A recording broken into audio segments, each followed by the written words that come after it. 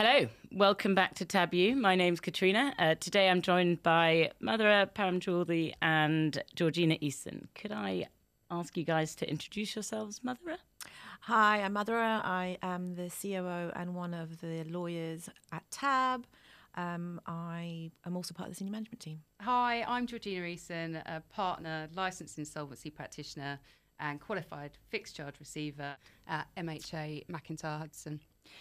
Today's podcast is going to be on receivership and restructuring and insolvency and all that fun stuff that happens. If we kick things off with question number one, which is, what is a fixed charge receiver? Okay, well, quite simply, where a lender has a charge such as a mortgage over property or other assets, it can be a variety of assets, they have the power to appoint a receiver if that charge allows them to do so. And then once appointed as a receiver, I'll take control of that asset, whether it's property, a boat, something far more fancy and interesting, and try and effectively sell it for to realise the asset and funds obviously to go towards paying the charge holder. And I guess what is the role? So your role as a receiver, are you the receiver? I am. And your role is to take the asset, sell it by any means possible, and then give the money back to the lender. Yep. In theory, in short. Can I act as a receiver? You could do, actually, Well, surprisingly enough. You may not want to. So in terms of who can be a receiver, it's an individual, so not a body corporate. You'll usually find it will be an estate agent, surveyor or insolvency practitioner. So I'm a qualified fixed charge receiver. Again, you don't have to be qualified. I did sit an exam because, stupidly, I just love exams. And I think really if you're going to take on the role, you should know everything that it encompasses. Yes, broadly it can be you if you chose to do so. But I'm also a member of NARA, so that's the Association of Receivers in the UK. So I'm subject to sort of best practice guidelines, compliance, reviews, things like that. So quite often the lenders that I work for appreciate that because it shows that I have some kind of governance, because receivers as a whole aren't regulated. And so maybe this is just, how does it compare to a bailiff? All of my friends, I mean, if you sit, when you sit around a dinner table and your friends say, oh, what do you do? Or a friend of a friend, what do you do? And I say, I'm an insolvency practitioner. The first thing they say is consultancy practitioner. And then when I go on to explain what an IP is and then say I'm also a fixed charge receiver, oh, what one of those bailiffs that just goes in, sells property, I'm sorry to have asked the rocks question into, as well. So no, I'm not a bailiff. But we do use bailiffs. So where we would typically use a bailiff, and the difference is, so if I'm appointed receiver, let's say over a residential property, a buy-to-let property, for example, and there's tenants within the property, I need to get a possession order to evict the tenants, and we will then instruct what they're called now a high court enforcement officer to go in and effectively evict the tenant on behalf of us, in accordance with the order that's made by the court. So they effectively will be the ones that turn up at the property, assist us with the eviction, and then at the same time we'll have locksmiths and various, estate agents, etc. There, someone from our team potentially, depending on whether it's going to be a friendly eviction or not, if there is such a thing. And so they assist in that process. So yeah, we're very different roles. I don't want to be a bailiff, but appreciate the need for them. Are there? Yeah. I was going to say, how long are possession orders taking at the moment? Because I know there was a backlog. Yeah, so with the pandemic, in terms of possession, they were all sort of suspended for a period. So even those that were partway through, certainly we weren't allowed to enforce and actually go for possession. So that was for quite some time, obviously frustrating. Some orders have actually taken sort of 2 years to come through, where we've had to reactivate. And obviously you can imagine, being a lender, the amount of interest that's, sort of been compounded in that period. Now we're back down to sort of a few months in terms of getting hearings listed. Obviously courts close over the summer, so again we fall into that. And evictions and enforcement we don't usually like to do around the Christmas period. So now we are looking at a lot of hearings won't be listed for until next year. But yeah, usually around 12 weeks to list, and then obviously if they're disputed and hearings are adjourned, it can be quite protracted. But yeah, taking possession is kind of worst case scenario for us, but it's a means to an end. So going on to question 2 is, what is the role of a receiver in property finance? Yep. So if I'm appointed specifically over a property as opposed to any other asset, the first step really is for the lender to serve the demand. So the borrower is obviously aware that they've either defaulted or haven't met the terms that the lender would like. Prior to that, there's probably been a lot of negotiation between the lender and the borrower. So I usually step in, one, if the borrower's just out of options, or it's been dragging on for quite some time, or indeed the relationship between a borrower and a lender is broken down. So the demand will be served. They'll be well aware then of the amount that's required to repay to stop any enforcement action being taken. If it's not repaid, then I'll sign a deed of appointment. I'll be appointed. And then in terms of duties and obligations, the first step is to insure the property or review any insurance that we're aware that's in place, make sure it's sufficient. So obviously if it burns down, the security for the lender isn't lost, and we can recover the money that way.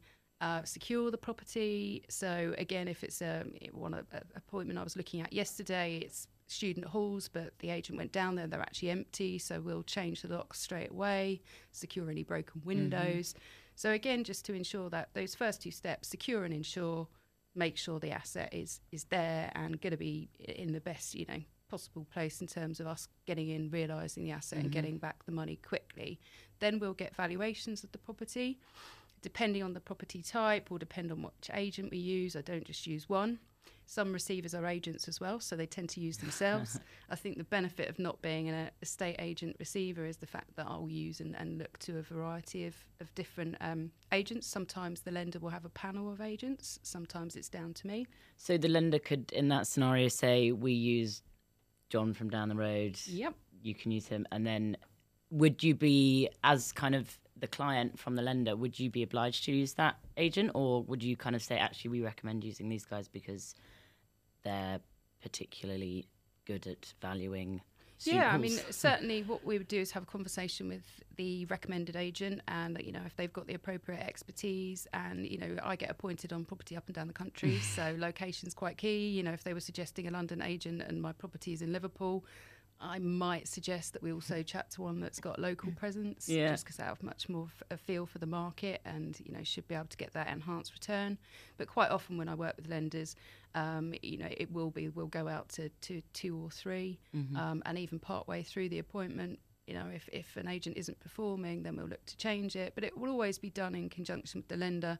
But lenders, when they appoint receivers, the receivers are there to do the job, not the lender telling the receiver what to do. And that's quite key for a lender, because if they step over that kind of boundary, then if something goes wrong, they can be held accountable. And the whole point of appointing me and paying me is so that doesn't happen. I get all the risk and liability and everything else. So, yeah, I guess in short, we'll work with them, have a chat with the agents, and then suggest others on top.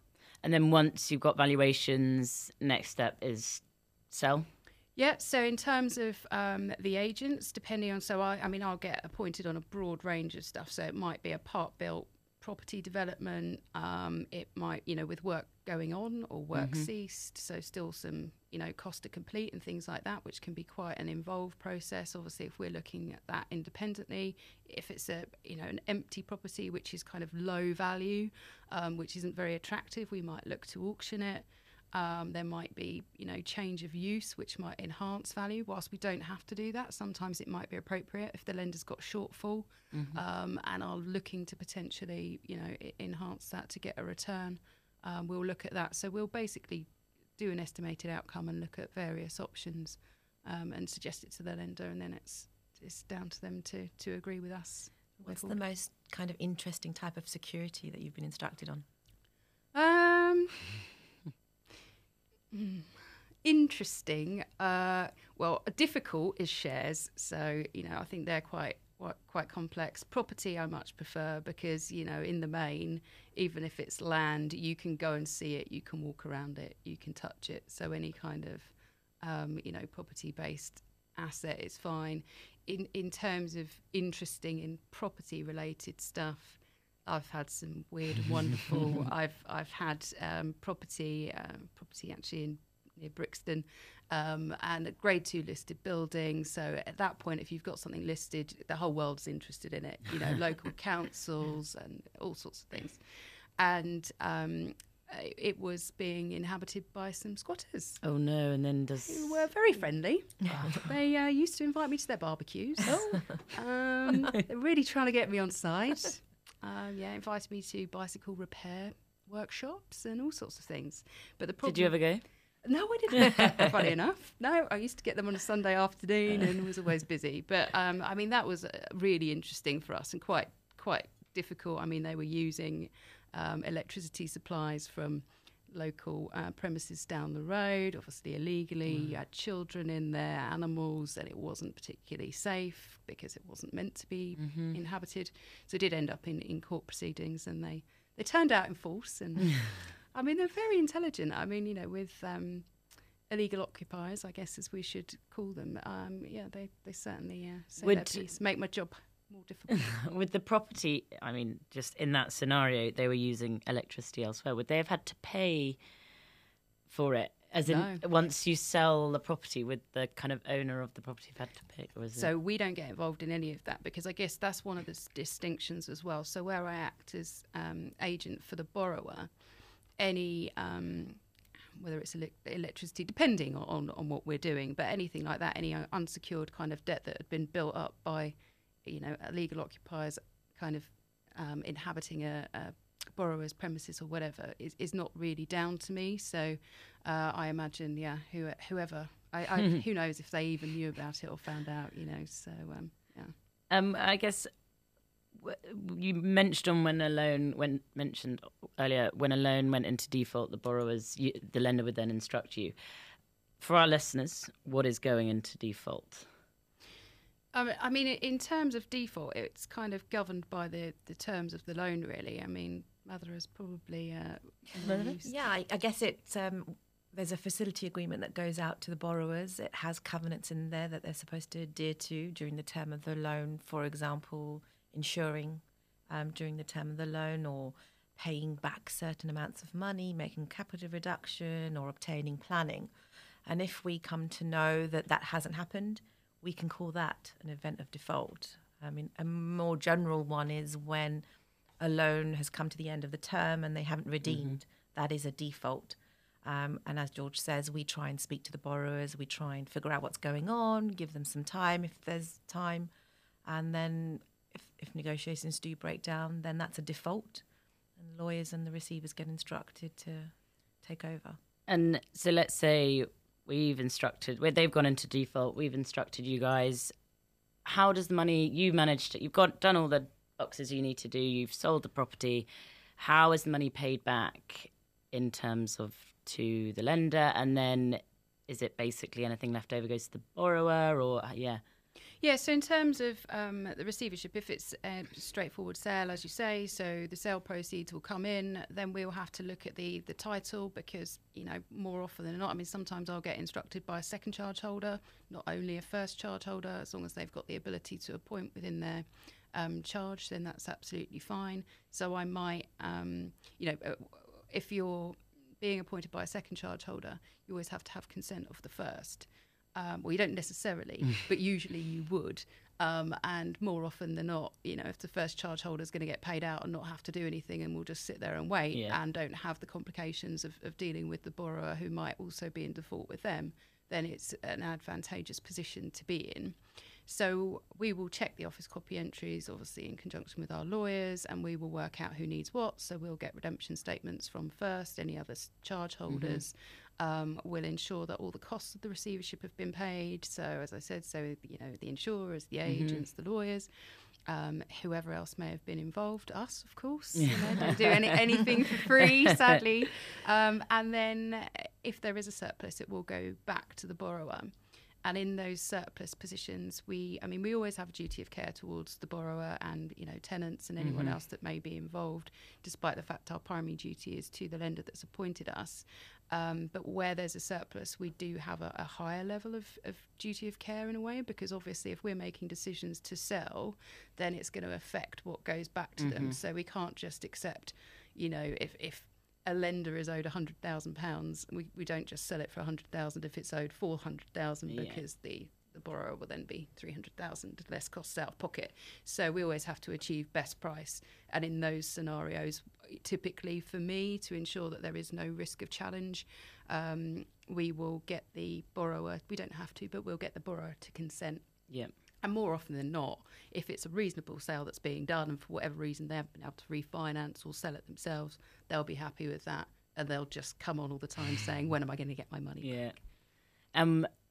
Does that happen a lot where there is a bit of a surplus, or it has done recently, to be honest, but yeah, it completely depends. I think with my appointment from bridging loan companies, typically there will be a surplus and they will always get out. I think that's because, you know, the difference in the LTV, and also they take action earlier. I think with the typical sort of high street lenders or some of the alternative lenders that I act for, they tend to negotiate, interest racks up, things get delayed. And before you know it, property values have gone down and there's a shortfall scenario. So I guess, the key is to engage early, and certainly that's where I will see the surplus. What happens when there is a shortfall? So when there's a shortfall, again, it depends on the setup with the lender. A lot of lenders, like I'm sure you guys do, will take alternative security. So they may have security over another asset. They may have a personal guarantee. So if they've got a personal guarantee, let's say that's the only other security they've got, then the lender may be advised by the lawyer to pursue the personal guarantee. If that's not repayable, then again, with my IP hat on, I can assist in that sense, because we can look to make that individual bankrupt. And if they're bankrupt, then that gives not only the lender but all of the other borrowers, creditors, access to whatever assets they have. So if they're made bankrupt and they own properties in Spain and Ferraris, and obviously in an ideal world for creditors, then we get to realise all of it for the estate, and the secured creditors will get paid, and the unsecured creditors as well. Well, that moves the question nicely on to question number 3, which is, what is the difference between insolvency and receivership? Okay, so as an insolvency practitioner, I get involved with both personal and corporate appointments. So on the personal side, it's mainly bankruptcies. I don't do so many of the individual voluntary arrangements. So bankruptcies, an unsecured creditor, which can include a shortfall that a lender will have after realising their security, can petition to bankrupt an individual. So once they've done that, they can then nominate me to act as an insolvency practitioner, for example. There has to be a 50% majority of all of the unsecured creditors to get my appointment. But so then once I'm in there, the duty then is to all of the bankrupt creditors. I mean, that's the main difference, and the fact that I get all of the assets. So it's dealing with all of the assets and all of the liabilities, not just the one liability to the secured lender and the one property they've got security over. It's the same really on the corporate side. So if I've got administrations or liquidations, more often than not, a lot of the appointments that I take are director-led, so board-led. So I will actually be appointed by, the board as opposed to the lender. Sometimes it's the lender. But then typically they're much more involved in the process. So, they've come to realise themselves. Obviously, directors have duties when they're insolvent to take action, and they'll look to get me appointed. But yeah, broadly, I'll have to do more investigation as well. So it's not just kind of physical or chattel assets that we recover. We'll look at, if you were made bankrupt and you'd, sold your mum a car for £1,000 that's worth 100,000, we'd be going after the 99,000 as a transaction and undervalue. So again, there's lots of different angles for us to kind of swell the pot in terms of recoveries for creditors. So it's a lot more involved, can be more interesting. So how do you know, when you've got so many different types of scenarios that you work on, how you've got lenders, you've got boards, you've got individuals? I mean, that's a lot. Yeah. And how do you, I guess, well, actually, I'm going to go into that. What's the best course of action? How do you determine what? In terms of best course of action, for us, it's obviously the best return to creditors. So if in an insolvency position, so let's say we're looking at whether or not an arrangement should be agreed versus a bankruptcy on an individual, we'll produce an estimated outcome statement. So that will then give the creditors really the option. They're the ones with the say to say, do you want to sit there and wait in an arrangement for 5 years? Or if you bankrupt the person, then potentially within 2 years we can realise these assets and this is what you'll get. So we'll do the whole costing exercise and look at the return and say, in an IVA you'd get 10p in the pounds, in a bankruptcy you get 30p in a pound, 3 years quicker. So we just put that information together, love a spreadsheet, and then, creditors decide really. So obviously behind that there's lots of valuations and all the costings and stuff. But broad terms, people are only interested in how they're going to get repaid and when they're going to get repaid. Do you go down physically yourself, or are there actually other people who do it for you? In terms of looking at assets? In both scenarios, I guess, would you get to see the £100,000 car that has been sold for £1,000? I'd usually see a photo from an agent in that respect. However, tomorrow, so I should be appointed tomorrow over 2 large developments in Liverpool, so I will go and see those myself because it's far easier to visualise something that you've seen. If it's a lower value asset that typically we're going to be putting into auction, for example, I will just speak to the valuers and look at the photographs and go on their recommendations. So a combination of both, really. I don't attend bankrupts' houses and sort of go in, albeit there is some advantage to that if they've got, a wonderful Picasso hanging on the wall. You wouldn't necessarily get to know about that. Yeah. It's not the kind of thing they'd disclose in their questionnaires. I think people did used to do that, kind of historically, but we now semi-rely on what they put in questionnaires and their interviews with the official receiver and things like that. Do you have, I guess, in that scenario where you might go down, you said you kind of take someone with you, is there a team to just... Yeah, so in terms of our team, we've got our team's actually split into an individual team and a corporate team. And within the corporate team sits, the standalone team, I guess, a real estate team. So because within our team, we've got people that like all sorts of different jobs. So it usually helps to put the ones that like real estate in the real estate team because they tend to be more interested. But my real estate team is an all-female team, actually. No reason for that. This is my first all-female podcast, I should know. Right. There we go. We're on a women theme this week with the Euros. But they know what they're doing. They enjoy the work. And if they're going out without me, then they'll always be accompanied by an agent or management agent or whoever's appropriate. Lawyers tend to stay behind their desks and don't get involved with site visits, but other professionals, obviously the valuers, etc., will do so. Question number 4 is actually what happens when a receiver is appointed over property, and that was kind of to go briefly through the steps again, just for the sake of the question. I've got a couple others as well. Yeah, so in terms of the steps, so it literally is letter of demand to the borrower, no repayment, then deed of appointment is signed. That's usually drafted by the lawyers. It will be signed by the lender. And then as soon as I sign it, that's effectively when the appointment starts. So at that minute, then we get on the phone to the insurers, get our open cover in place to ensure that the property is insured. And then we'll look to secure it, get the agents there as soon as possible, get the recommendations going, obviously liaise with the borrower, see whether or not they've got any thoughts about refinance or whether it is just no, we'll work with you, but appreciate that the asset's got to be sold. There is no other option for us. And then sell it, realise and pay out. And you said that you mentioned the lawyers. So how do receivers work with lawyers who work with borrowers who work with lenders? Does everyone have their own lawyer? Would a borrower have a lawyer in this scenario as well? Yeah, they can do. I mean, TAB have our panel of lawyers, and they would do the instruction to the receivers and retain that instruction until we've been repaid. And do receivers have lawyers? Yep. So depending on the lender as well, and also the lawyer, if sometimes the lender's same solicitors will act for me, but that's down to them. It's a question of conflict or not. If they're not conflicted, then they will do both.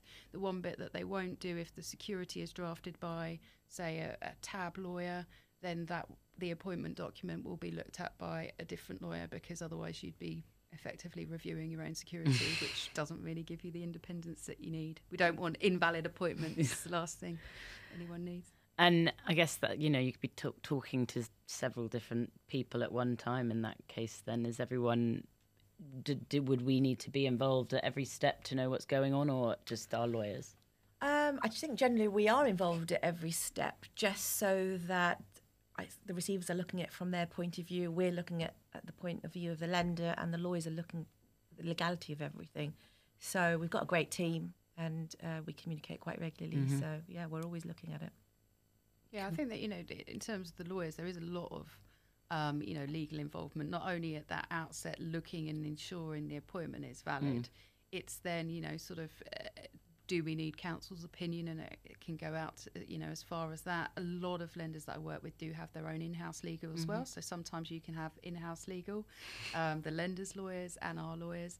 And obviously they'll always be engaged in terms of conveyancing as well if there is a sale at the end and there hasn't been a refinance. So that would usually be the same law firm. It's certainly acting for us that would look at our appointment and do the conveyancing. I actually thought the receiver was also a lawyer, so I was like, oh. Oh, well, I trained, I did actually do a law degree and I did my legal practice course, but I decided that lawyers work too hard, so I opted to become an IP. I'm not sure whether or not, in fact, that's true. I think you do longer hours than me sometimes, but I think the stress and liability and responsibility that an IP and receiver has can cause probably just as many sleepless nights. Well, it does take us into question number 5, which is how did you get into becoming a receiver? As I said, I did a law degree. I think the reason I did that, I quite just enjoyed crime dramas when I was young, like everyone, you get inspired by someone. I still watch them today. And so I thought, I'll do a law degree. It always interested me. Then I did my legal practice course. I think at that point I decided I didn't want to become a lawyer, but my parents were willing to pay for it. So as long as I got a job that involved an element of the law, otherwise I'd have to get a loan and repay it. That was a stipulation. So I did my legal practice course, and on that I did real estate was one of my chosen options, but also I did an insolvency section. And I'd never really come across it before. And it was the time that Ian Bill was being made bankrupt on EastEnders. And there was so much confusion then, even I think on the barrister's part, in when she was lecturing as to who's a bailiff, what's a bankrupt, terminology used by, them, etc. But I was like, this is really interesting. So their job is to go around and sell people's assets. And, it kind of stimulated some interest, I guess. And then I saw the job advertised. I mean, back then you couldn't really Google, I had no idea who was involved in the firm or anything like that, but that became my trainee insolvency role, I guess. So that was 21 years ago. My boss then, who still is my head of department today, albeit in a different firm, was a receiver. He acted for one of the main sort of property finance banks at that point. And so I just got involved and started assisting him. Then subsequently I had a lot of friends who were property developers and in property finance. So it was just kind of quite a natural thing to get into. And it certainly is where my passion lies in terms of the job, anything real estate orientated. And I think because I probably do bang on about that quite a lot, it means that I do end up doing more of that type of work. Did you find having studied law helped you in this role, or Definitely. You don't. While you don't need to be officially qualified, it certainly gets. Yeah, I mean, it helps in both senses of being a receiver and an insolvency practitioner, because as an IP, I'm continually reviewing witness statements and obviously signing them off. And obviously, the key to is to ensure that you understand the witness statement, particularly as it's been drafted by someone other than you.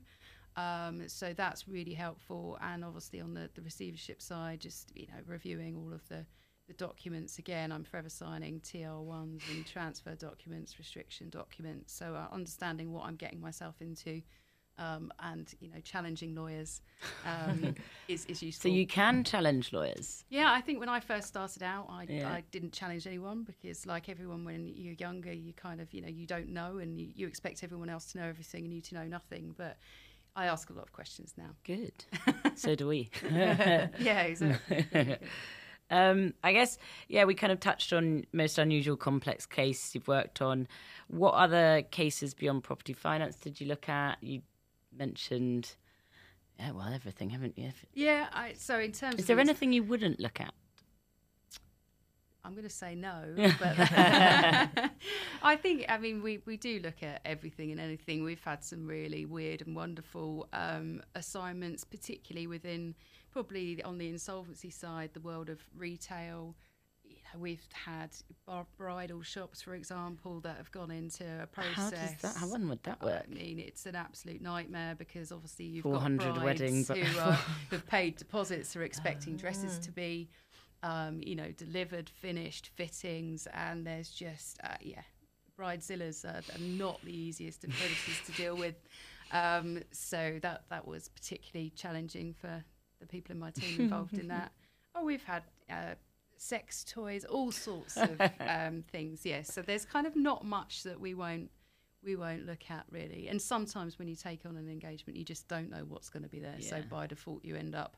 But if we end up with sort of onerous assets, again, we've got such wide powers as insolvency practitioners, so we've got the ability to disclaim those, get rid of them straight away. So anything that we don't want to be involved with, we can pretty much get out of that, because obviously I don't want to be lumbered dealing with, asbestos and all sorts of, things like that.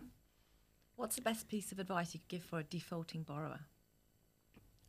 Communication. Don't ignore. Pick up the phone to the lender. Frustration just builds more frustration. I think that's what I see day in, day out. Yep. Cool. I had another question. I don't know if you want to ask it. But, there you go.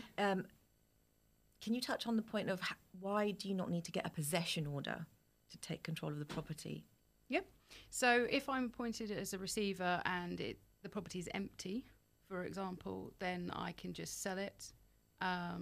If the property is tenanted, so as I mentioned earlier, then we do need to go down that possession road. So the difference is, if it's an empty property, no possession order is needed, and if it is, then we have to get them out. And that's whether it's that sometimes you'll find a borrower has actually decided to live in there, despite the fact that the terms of the loan don't allow them to.